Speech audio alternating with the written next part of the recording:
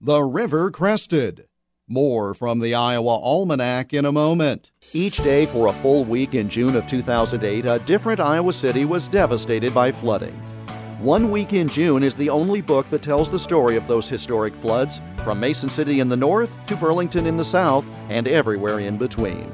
More than 200 amazing full-color photos document the damage and the recovery. It's our featured book this week at totallyiowa.com.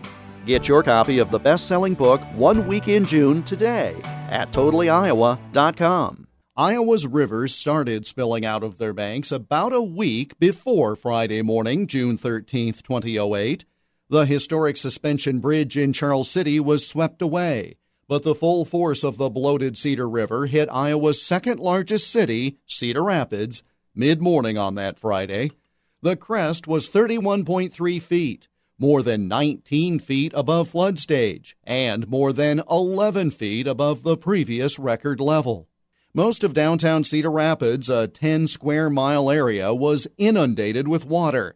More than 5,000 homes were affected, as were all the downtown businesses, more than 900 in all.